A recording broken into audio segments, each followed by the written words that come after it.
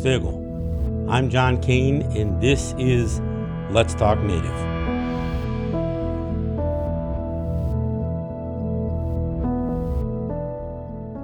With the recent news sweeping across Canada and the United States, we will take a look in this episode at the Indian residential school systems of Canada and the United States.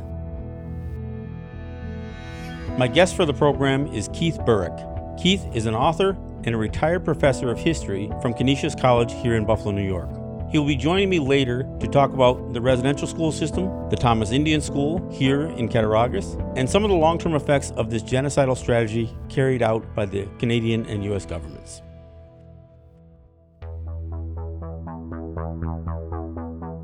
The remains of 215 children, some as young as 3, buried for decades on the grounds of the Kamloops Indian Residential School. Their deaths believed to be undocumented, graves unmarked.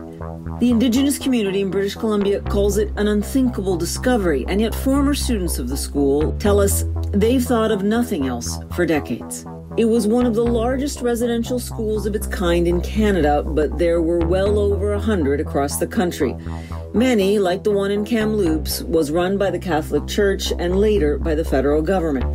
According to Canada's Truth and Reconciliation Commission, Indigenous children were forced to attend the schools, separated from families, and many neglected and worse, physically and sexually abused. And many disappeared, their families never knowing what became of them.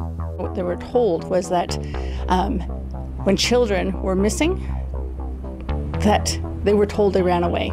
And yet the community here knew that couldn't be true. Survivors and families of the missing children were sure a mass grave would be found, but they were unprepared for the loss of 215 souls. The government's own commission says thousands of children likely died of abuse or neglect in these schools. The legacy now is one of intergenerational trauma for many of Canada's Indigenous communities. 215 bodies were discovered through the use of ground-penetrating radar.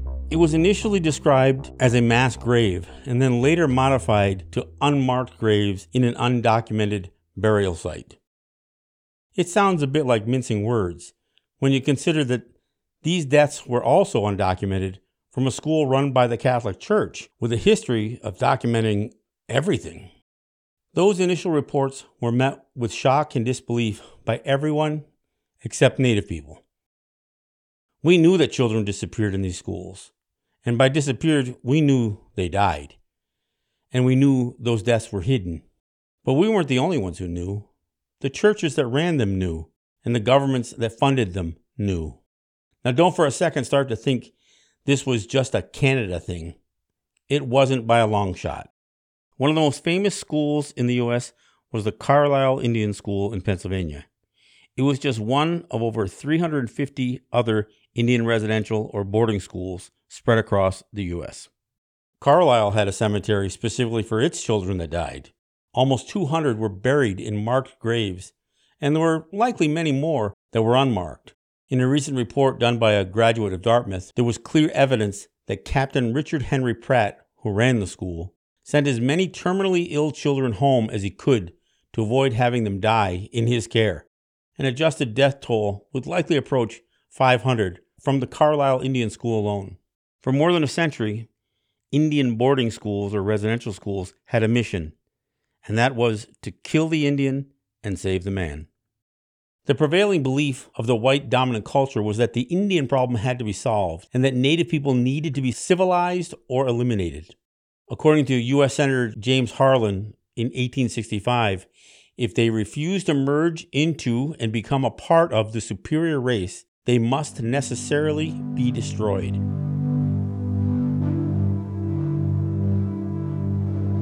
On the one hand, we have the Navajo as we find him in the desert. Here is the old medicine man with his 2 squaws and his children about him. The children as we find them before we bring them to the government schools. Few of these boys and girls have ever seen a white man. We bring them in, clean them up, and start them on their way to civilization.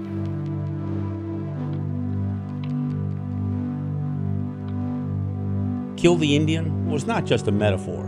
On the Canadian side alone, it is estimated that 6,000 children or more died in these schools or trying to leave them. Many would die because of disease in combination with malnutrition. The Canadian press was reporting mortality rates approaching 50% by tuberculosis alone. Poor health care could make even minor injuries fatal. Accidents due to unsafe conditions cause injuries and deaths at alarming rates. Physical abuse, from beatings and punishments, are among the most troubling accounts from survivors. Sexual abuse was commonplace. There are stories of babies born out of rape from staff and clergy being burned or buried.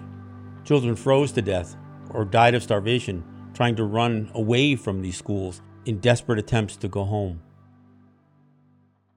It should be noted that calling these places schools is being very generous. They were prisons. The children weren't students, they were inmates. They spent more than half their days working in the fields or performing other menial but hard labor. Schooling was primarily Bible studies. There was little meaningful education at these schools. Native children weren't just prohibited from retaining any semblance of Native identity. They were taught to hate and despise their Native appearance, language, culture, and identity. There was no separation of church and state here. The government was paying churches for forced conversion and assimilation of children, stripping away any sense of being Native at all. Their hair was chopped off. Their names were changed. Their clothes and belongings were burned.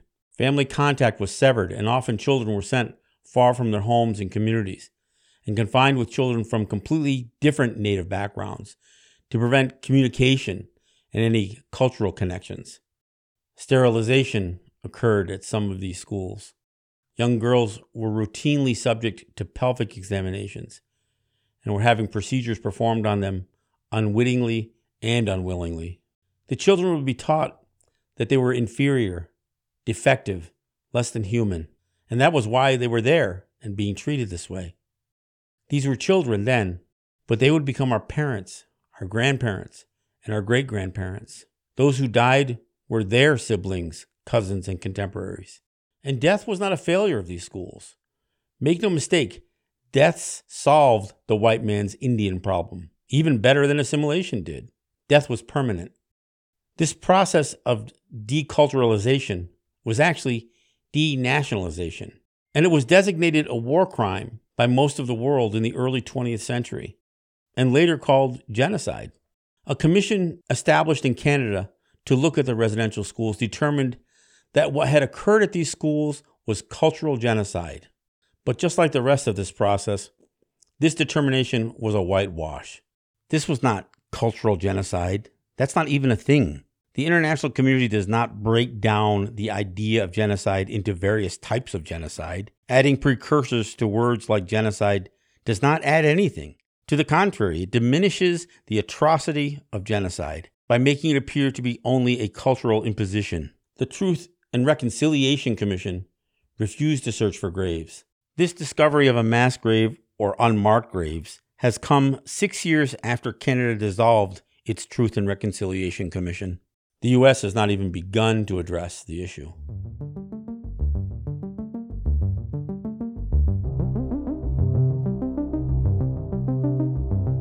This was indeed genocide, but not just because of the deaths.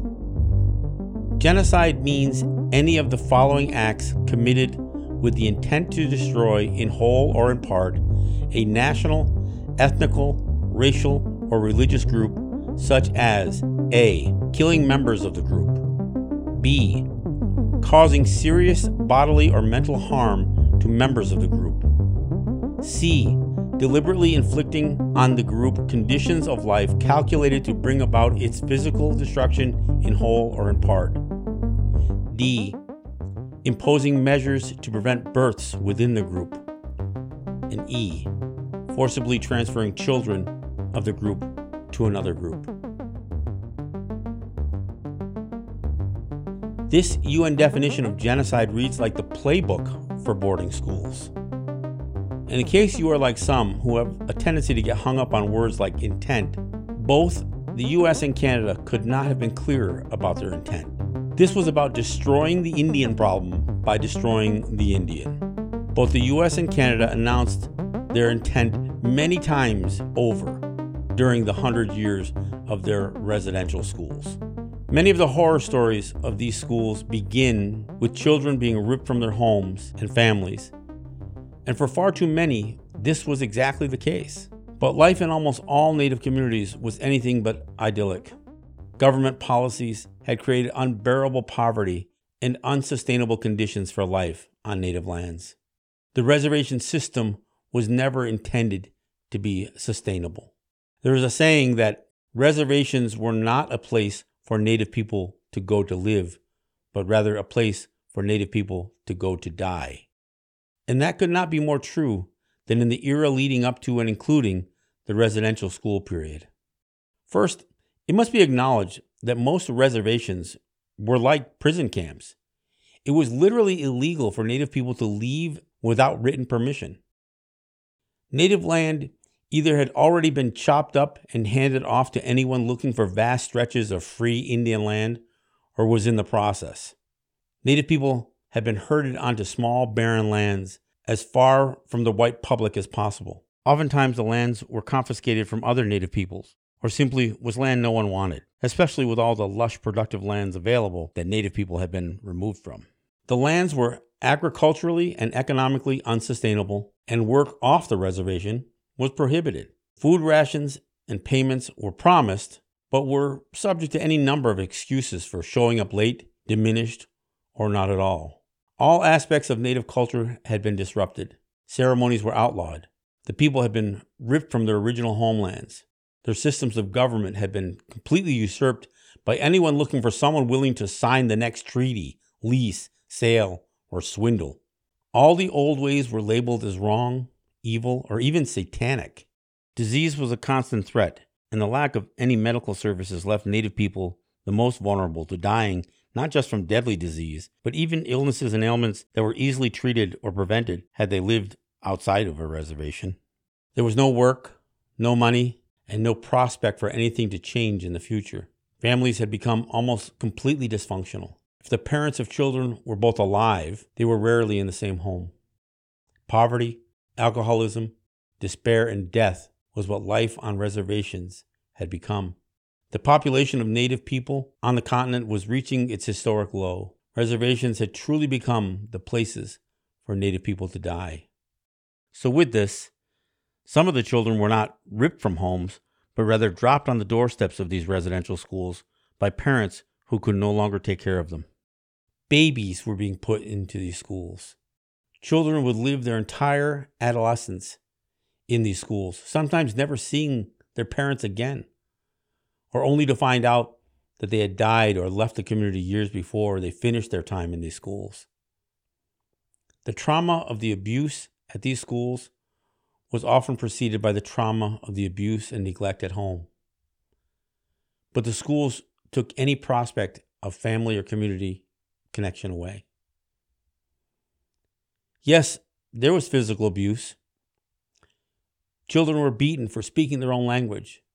The nuns, priests, and others who ran these schools were sadistic and cruel. Even though these children would work in the fields to produce crops for sale, they were very often malnourished. Children died in these schools at rates that compared to war zones. They were killed intentionally and by neglect.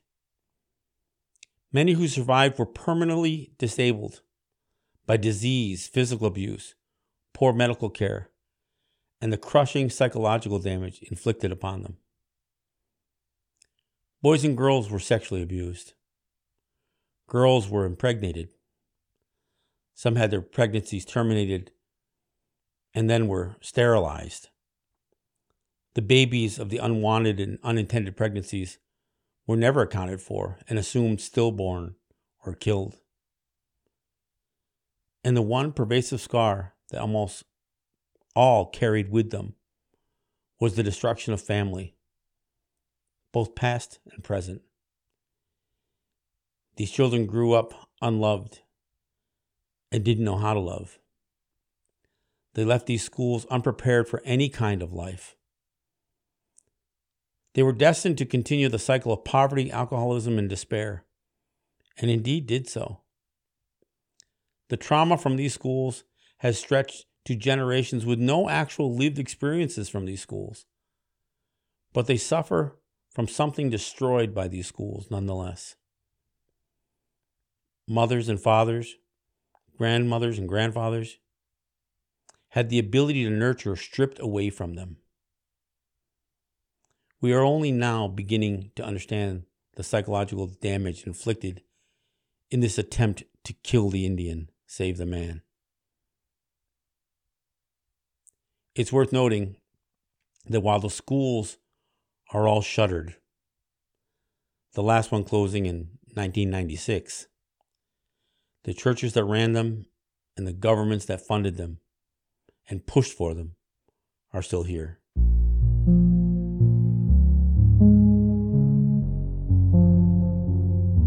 My guest for the program is Keith Burrick.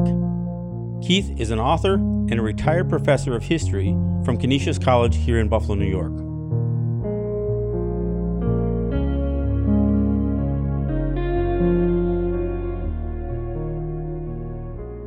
I don't want to sound like a history professor, but since I am one, it's important to look at the boarding schools, how they started. You know, they go back to the early 1600s. Many people don't know that, but they started them in Virginia. Harvard actually had a mission to educate Indian children. William and Mary, Princeton, and Dartmouth was another one. And then they had other kinds of schools as well. That's where they started the half-day system, half day of work, and so on. Most of those failed largely because money ran out after the Revolution. Money from England ran out. But in the 19th century, in the 1800s, there was something called the Second Great Awakening around 1800. And they sent missions out to foreign countries, actually all over the world, but also foreign nations. They considered the Indians to be foreign nations, the reservations to be foreign nations. And that's where they started them. And right from the very beginning, the whole idea was to civilize, Christianize the Indians, and through largely education. So when we talk about the boarding schools, there's this long history, and it runs throughout the 19th century, and then it became part of the federal boarding school system. So these schools were really designed to erase Indians from American conscience and American consciousness by changing their names, by having them speak English, by wearing white man's clothes, by becoming farmers, and giving up the chase or the hunt, teaching women how to be housewives. That was the whole idea, was to erase Indian culture and force them to assimilate. Most presidents said pretty much the same thing, because especially in the 19th century, they're all presented with this Indian problem out the West, especially at that point, and what to do with them. And you don't want to fight them anymore, but you can't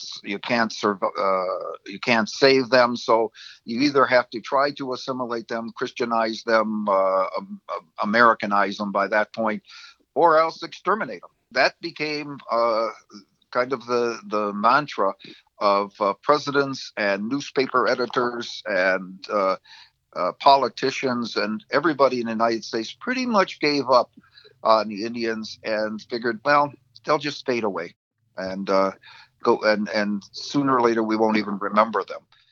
The schools became a way of trying to assimilate the Indians. If they can't be assimilated, then they're going to have to be exterminated. Americans faced a real problem on what to do with Indians, and most people really just wanted to exterminate them. Some thought that they could possibly save them, but through the schools and through missions and so on. But it was a real problem for Americans to try to figure out what to do with Indians.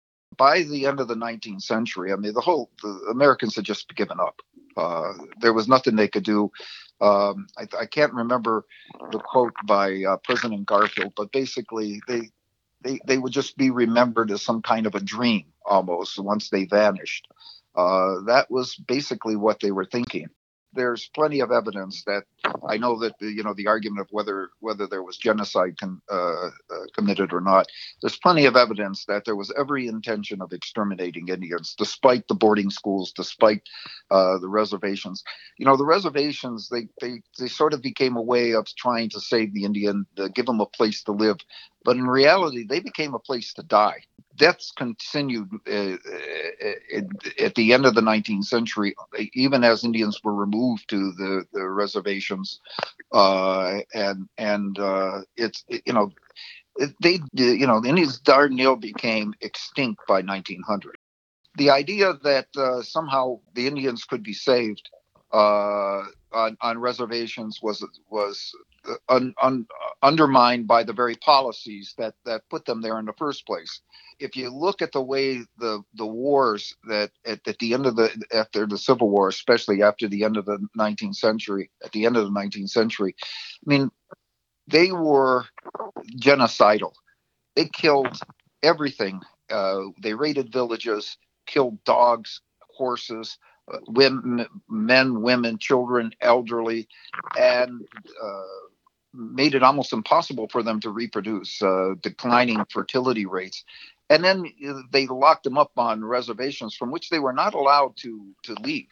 The law of 1851, the Indian Appropriation Act of 1851, made it illegal for Indians to leave in order to support themselves if they chose to.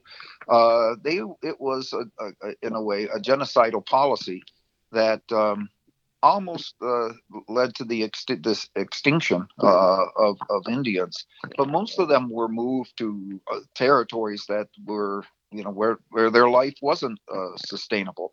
Native culture was based on, and that's I always hate people when they say native culture, because that sort of homogenizes Indians. But native cultures were based on their ecologies, where they lived. And so natives from east of the Mississippi, when they got moved out west, they were going to entirely foreign kinds of environments. East of the Mississippi, there are trees and lots of water and so on. You go to the Dakotas and you go to Kansas and Nebraska and places like that. The different kinds of ecologies entirely. So they were placed on lands that basically, we call them flyover lands now, because nobody ever goes out to those territories. They just fly over them.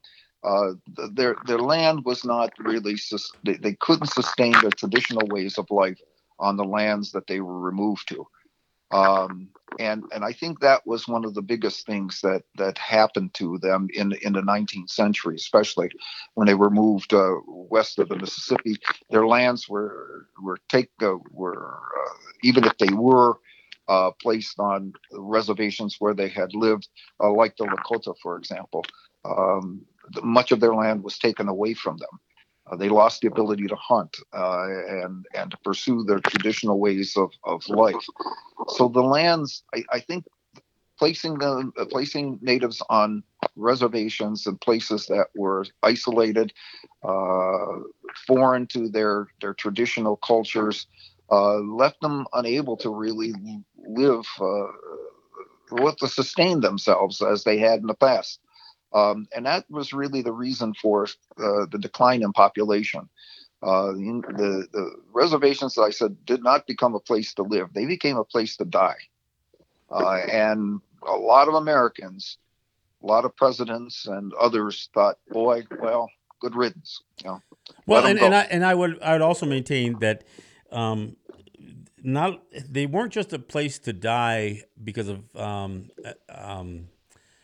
looking at it in retrospect. I would say that they were places to die as part of a strategy. I mean, if you could remove Native people from, from all of the most valuable lands and just put them someplace that they could wither away, that satisfied the native the U.S. strategy. Yeah, and that was definitely the case. There's no doubt that they, neglect was part of the strategy. Just to let them go there, and eventually they'll vanish. And I think everybody, most Americans, agree that was going to be the case. I have lots of quotes, and I just gotten in the book that I'm writing about the Indian, as you describe him, the romanticized Indian, the Indian of the long headdresses and riding across the plains. That was gone, and by the end of the 19th century, and the ones that were left behind weren't really worth saving. In fact, there's some quotes that in that book that I talked about, the Merriam Report, where they said, the administrators of the reservations, the government agents, really didn't think that the Indians were worthy of saving. They weren't worthy of the medical care. They weren't really worthy of a decent education. They weren't really worthy of the food that they were supposed to be given. And in essence, that was, like I said, good riddance. Well, and when you say worthy, I mean, you can actually break it down farther down to was that they weren't worth the expense. Right, they weren't worth the expense. But it really begins, and this is something I didn't mention, and we didn't touch on. They really didn't think that Indians were humans. I think that gets down to the bottom of it. They were sort of a subspecies, and at the beginning, when the Puritans and our Pilgrim forefathers and all the rest of them were fighting, it was and defeating the Indians and driving them off their land. That was God's providence. God wanted it that way. By the end of the 19th century, they didn't need God's providence. They had Darwin. Yeah, this was an evolutionary process. A superior civilization replacing an inferior one. Right. And again, by, when you say God's providence, I mean, you can trace the language right back to Genesis when it talks about subduing the creatures of the earth. And clearly native people were being regarded by the Europeans as creatures that required, subjugation. Yeah, and it was going on all over the world at that time, by the way. It had been. They wiped out the Tasmanians because they were just simply in the way. The South Sea Islanders, Africans, they were doing this all over the world. And the Indians were just part of this what was going on here was just part of this larger process.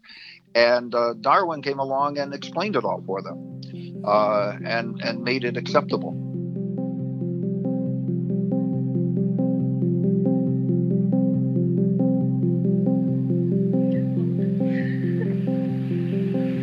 My name is Ruby Ness. I people West Indian School. I've been in school only 3 years, but I'm in the 4th grade now. I am a Pueblo and a graduate of the Albuquerque Indian School. I took my training in the Home Economics Department, and I'm now employed with the Western Navajo Indian School.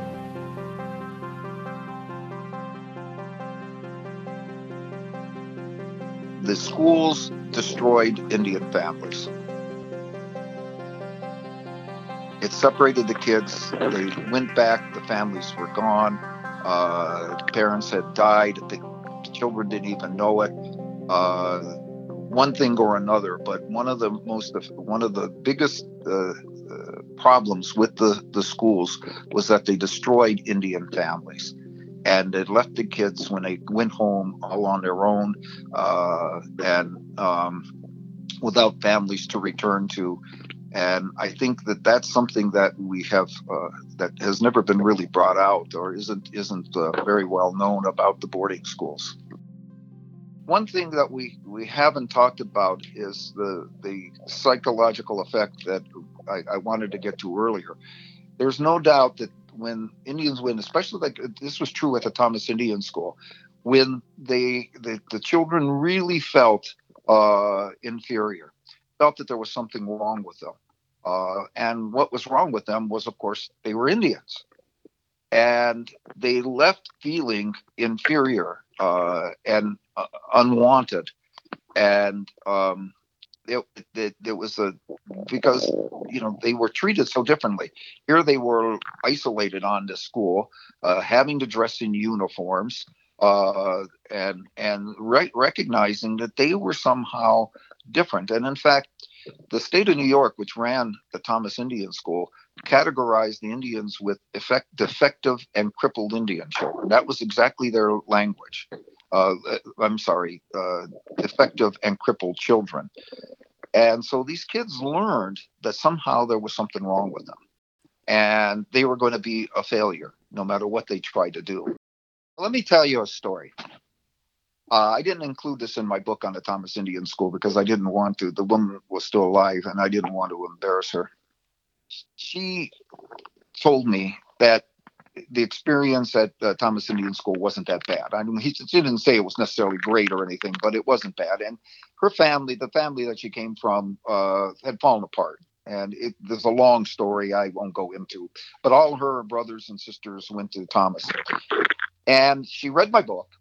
And she came up to me at the reunion a couple of years ago and said to me, you know, you explained that the school wouldn't allow us to have contact with our parents. And that was true.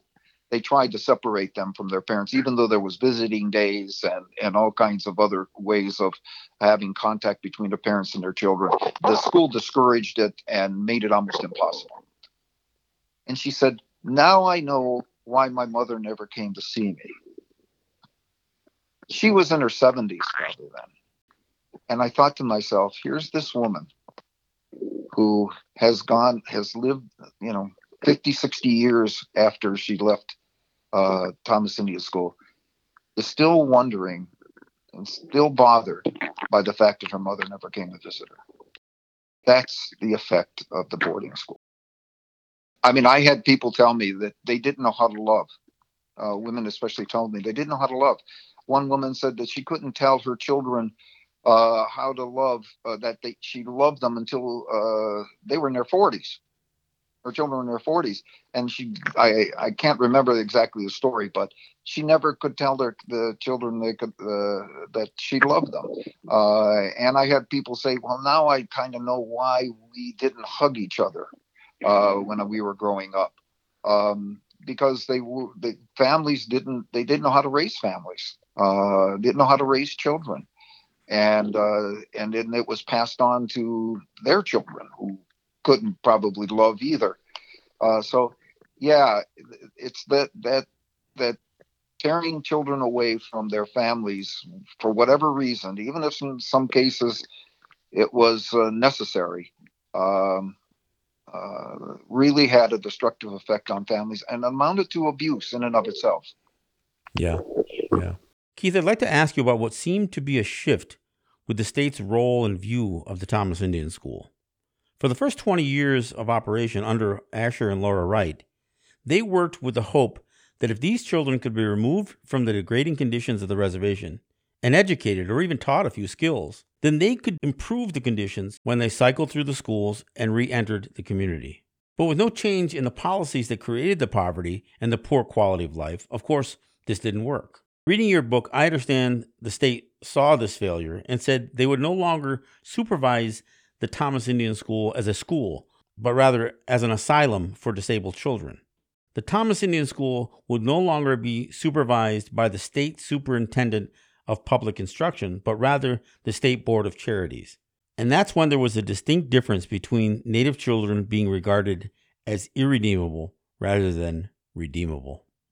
Yeah, there was a shift in the way they labeled them. They became inmates after the state took over. It was, by the way, the only state-run boarding school in the country. It was really unique.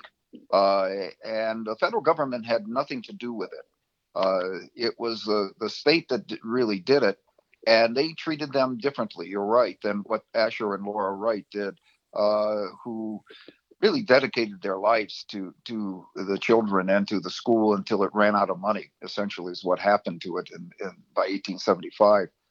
But afterwards, they became, as I said, lumped with crippled and defective children.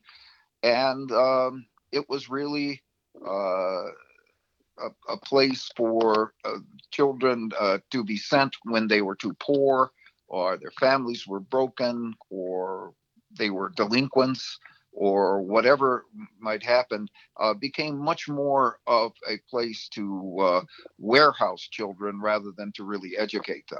County and local welfare authorities got involved in referring children to Thomas Indian School.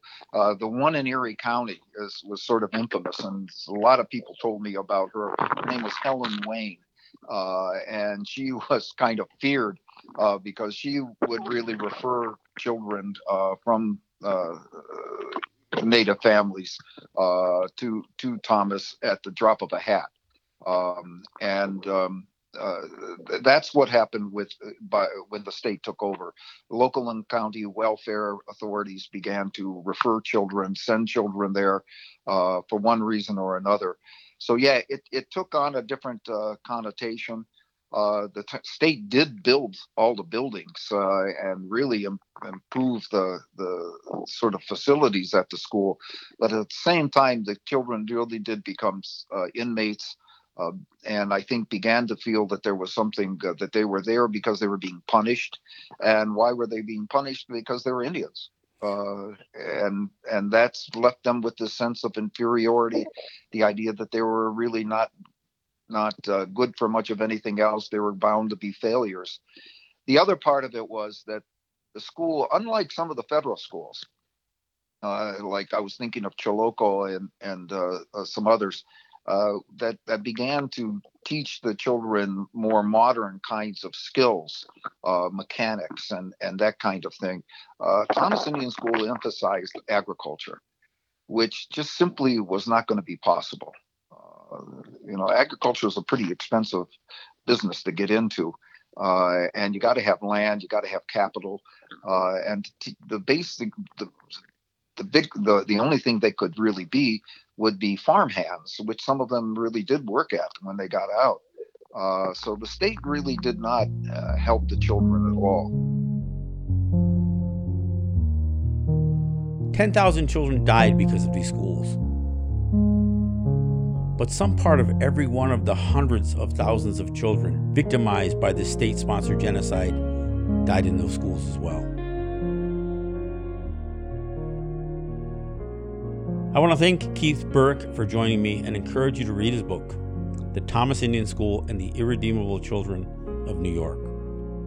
As always, if you like what you hear, you can support the show on Patreon at patreon.com/letstalknative. You can follow us on Twitter at Let's Talk Native. You can also follow us on Instagram at Let's Talk Native TV, and you can join us on our Facebook group page. I am John Kane, and this is Let's Talk Native. Yahweh. Look, my baba was raised in the era when they tried to save the man and kill the Indian. Fuck a residential credential, my pride on $1 million. I need me some cedar, some sweetgrass, some sage and tobacco. I need me some medicine. My spiritual guides never lie. Hold my loved ones in the sky, let them in. We ain't agitators, we educators. We ain't protesters, we protectors. Dream chasers with dream catchers. We the wildest dreams of our ancestors. All my sisters and brothers are black, indigenous, and people of color. Let's hold it down and uplift one another. There's beauty in unity, indigenous sovereignty, black liberation. We go coast to coast, homie, this the formation. This revolution will be live, and they colonize the next 7 generations. All my relations.